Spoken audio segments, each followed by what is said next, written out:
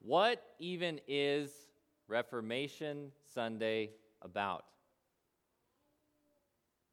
Maybe this is your first Reformation Sunday with us, so you're thinking, I don't know, Pastor, you tell me. Maybe you've been around the Lutheran Church for a while, and this is part of your blood, it's in your DNA, so you have an answer ready in your head about what the Reformation is about. But it pays to stop and think, doesn't it? Because 504 years ago today, if you would have found a German monk named Martin Luther on his way with his 95 theses, 95 propositions, 95 statements that he wanted to talk about and debate, if you found him and you said, it's so cool that you're doing this, Martin, because we are going to be celebrating this for the next 500 years and more. You are, by doing this on October 31st, 1517, you are changing the course of history and of the church. If you would have said that to him, I think he would have turned around and gone home. He wasn't trying to start anything except for a conversation. He wasn't trying to burn any bridges. He had no idea that moment that he posted those 95 theses to the door at the church in Wittenberg, that he was starting something that we are celebrating today. Kind of like how Shadrach, Meshach, and Abednego don't seem like they thought much of their conversation with King Nebuchadnezzar. If you would have told them that for thousands and thousands of years the Christian church would be remembering their conversation, their confession before the king of Babylon, teaching it to our kids in Sunday school, and that some pastor in El Paso, Texas, thousands and thousands of years after their lifetimes would be preaching about it on Reformation Sunday, they would have been like, huh? Because they probably didn't think much of it. Kind of goes to show that in your life, you can be going through the motions, you can be doing something, and you don't even know how important it is, do you? Until later on.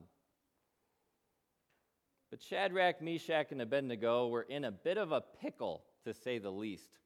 They were in a troubling situation for a lot of reasons. Did you know that Shadrach, Meshach, and Abednego were not the names that their mothers and fathers gave them? No, they were Hananiah, Mishael, and Azariah, Hebrew names. They were Israelites. They grew up in God's promised land, among God's chosen people, doing Israelite things, worshiping at the Israelite place of worship, Solomon's temple, living life. That was their home, that was their culture, that was their lifestyle, until the tyrannical nation of Babylon came in and destroyed their homes, destroyed their temple, and carted off the best and the brightest of Israel back to Babylon to force them to work for the Babylonian government. And so Hananiah, Mishael, and Azariah, they were taken into the king's court because they were very intelligent. And they were told, your Hebrew identity, your Israelite identity, that's gone now. You are Babylonians. Your names are Shadrach, Meshach, and Abednego, Babylonian names. And they were forced to work in the king's court, giving the king of Babylon advice, interpreting his dreams, answering his questions, teaching him. Can you imagine? Not only the sorrow of watching your home nation be destroyed, your church being demolished to the ground, but being carted off into a foreign nation and being forced to work for the very government that has oppressed you, being forced to help the king in whose office was in charge of destroying your home. The sorrow of being in that position, the anger that they must have felt as their home identities were ripped from them and they were treated and assimilated into Babylon, Shadrach, Meshach, and Abednego. Every time someone says their name, they remember what they had lost. So what do? Nothing. The story of Shadrach, Meshach, and Abednego would make a terrible, boring movie. Because while there's oppression, while there's violence, while there's aggression, what do they do in response? They work. They put their noses to the grindstone. They do a good job. They don't disguise themselves and pour Babylon's tea into the Boston Harbor. They don't rebel. There's no plot to kill Nebuchadnezzar. They just do their jobs. And they do it well. And before we think that they're somehow not manly or not patriotic because they're not going to revolt against the king, just hang on a second, and you'll see. Because Nebuchadnezzar comes up with this crazy idea, an idea that only a self-absorbed, self-obsessed megalomaniac would come up with. He creates a gigantic statue of himself made of pure gold. And he says, here's the deal, Babylon. What's going to happen is as soon as you hear trumpets, as soon as you hear music, stop everything you're doing, and all you have to do is bow down with your face to the ground and worship the statue of me. That's it. And then you can carry on with the rest of your day. What are Shadrach, Meshach, and Abednego going to do? They're in a bit of a pickle. But make no mistake, brothers and sisters, this is not the straw that broke the camel's back. This is not the final straw for Shadrach, Meshach, and Abednego. They don't say, oh, we've put up with so much from King Nebuchadnezzar, and now this, we've had it. Let's rebel. Let's stand up in the face of Nebuchadnezzar. No, they were willing to endure so much for the name of their God, willing to suffer through so much, just not this. As Hebrews, as Israelites, who grew up reciting the very first of the 10 Commandments, you shall have no other gods. There was no way they were going to budge on this. On this, they could not move. The punishment Nebuchadnezzar said was to be thrown into a blazing furnace, to be killed in a very horrendous way if you disobeyed. It can remind us a little bit of Martin Luther, because Martin Luther, on October 31st, he nailed those 95 Theses to the door of the church at Wittenberg. He just wanted a discussion. His goal was simple. He had 95 things he wanted to talk about. He wanted to engage in dialogue, in conversation, in a debate. And when that debate finally happened later on in April of the next year, he was very disappointed because his opponents, who were the strongest, the most powerful men in the world at that time, they didn't debate. They didn't call to question a single one of his 95 Theses. The only thing they wanted to do was get him to just take it back, pretend it never happened, keep your problems to yourself, Martin. The reason he was so disappointed was because he was starting to realize that his opponents were not interested in having a conversation about what the Bible says. His opponents were not interested in seeking to find out how God wants to relate to us through this book and what we should know, what we should practice about him. They didn't want to talk about that. They just wanted to hang on to the traditions of men. Not exactly a giant golden statue, but it's the same problem. So like Shadrach, Meshach, and Abednego, Martin Luther said, I'm sorry, I cannot budge on this.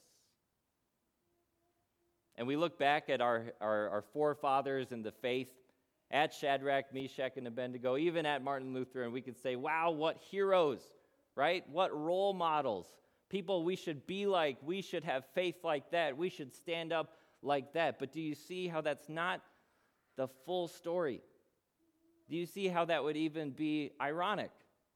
If you left today after listening to this sermon and the only thing you left thinking was, I should be like Martin Luther, or I should be like Shadrach, Meshach, and Abednego, that's not the whole point, right?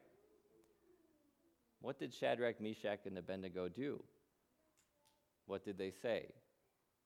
Who did they put on the center stage?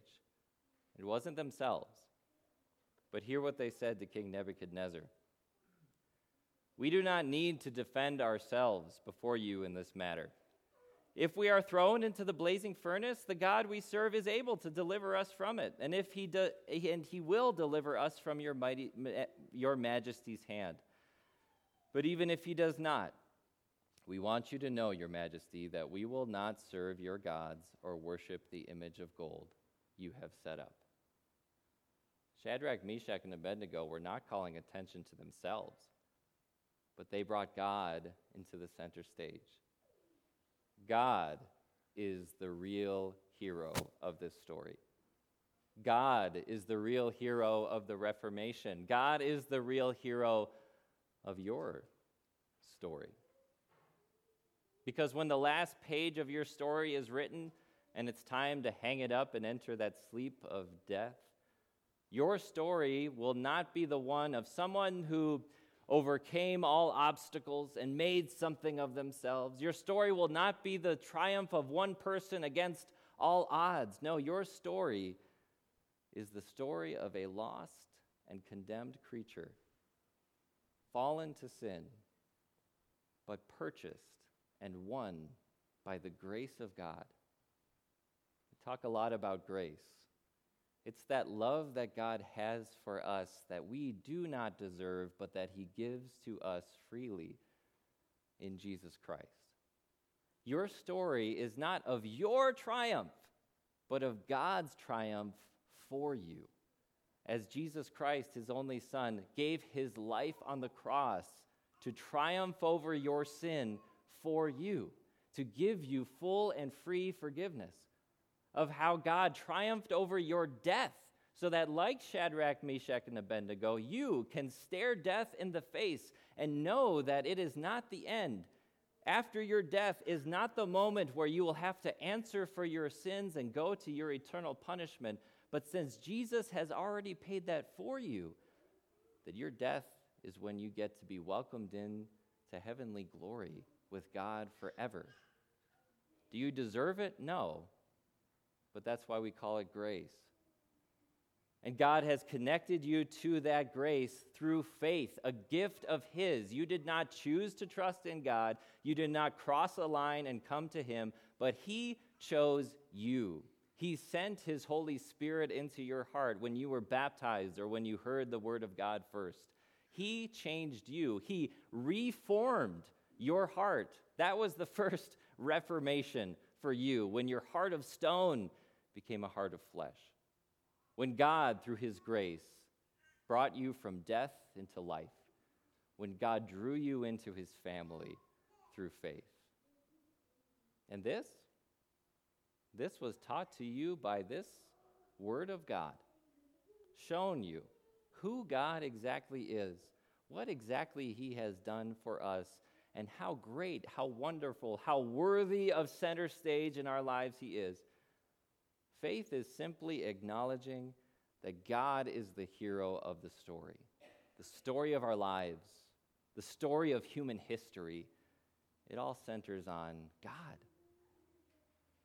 And now you can see why Martin Luther wasn't willing to budge when it came to what God says. Now you can see why Shadrach, Meshach, and Abednego were able to stand up before the king of Babylon and say, no, your opinions of us, your threats of punishment are nothing compared to the salvation we have in God. Did you catch what they said? They said, even if we are thrown into your fiery furnace, Nebuchadnezzar, even if you throw us into that furnace and we die a miserable, horrible death, our God is still going to deliver us. That's something you can only say when you know who God is, and you know that he has changed even your death into a deliverance. And Shadrach, Meshach, and Abednego had the blessing of their faith becoming sight, because God did choose to save them from that fiery furnace, from that furnace that was so hot that it killed even the people that tried to throw them in. They came out not even smelling like smoke. I stand in front of my grill for 2 minutes and I smell like smoke for the rest of the day. But you couldn't even tell that they were even anywhere near that fiery furnace. So that even Nebuchadnezzar could see God's deliverance and his glory. He looks in there and he sees not just Shadrach, Meshach, and Abednego, but some fourth guy. What's up with that? And he looks like a son of the gods. Nebuchadnezzar has never seen an angel of God before. But let's understand this rightly. It's not like God saw Shadrach, Meshach, and Abednego get thrown into that furnace, and then he went over and saw that his angel that was supposed to watch over them was sitting around playing video games and said, "No, you got to get down there. You got to help them."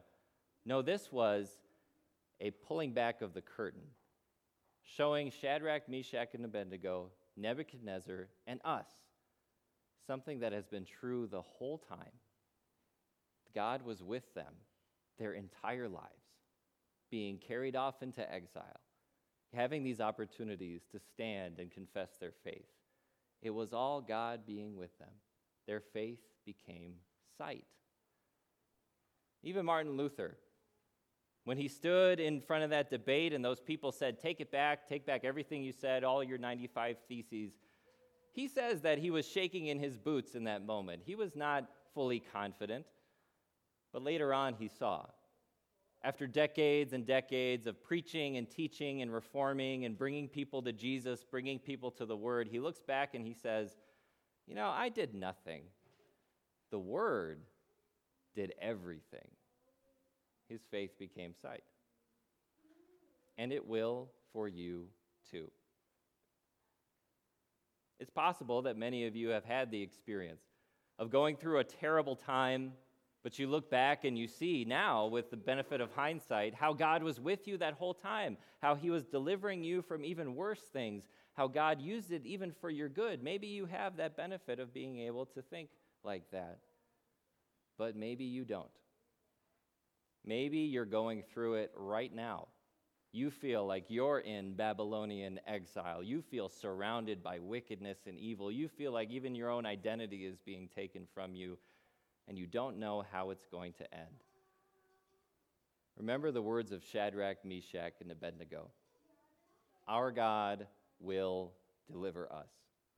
Whether that's right now, whether God takes away what's stressing you out, takes away what's making you miserable right now in this life, or he calls you home, and you are delivered from all of your suffering, all of your sin, all of what makes you stressed out. And remember that we're living in an imperfect world when he calls you home to heaven.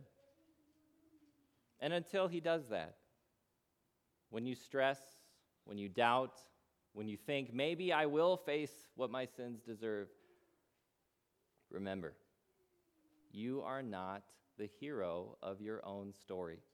It doesn't all depend on you to overcome your obstacles and your odds, to even overcome your sin. God is the real hero, and he's already won. You are already victorious in Christ by God's grace. So let God be the hero. Give him center stage, and let his grace rule your life. Amen.